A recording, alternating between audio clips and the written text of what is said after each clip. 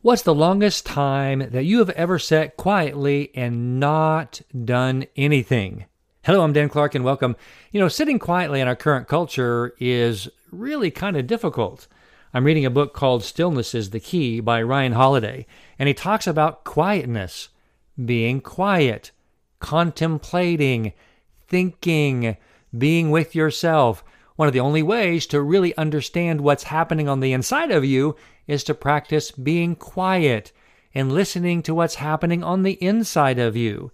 You do know that this voice inside you is often directing your behavior. Maybe we should learn how to pay attention to it a little bit more. Today, I hope that you take a moment to sit quietly and think about you. Think about how wonderful you are and how great it is to be alive. And think about how thankful you are for the things that you have. I'm Dan Clark.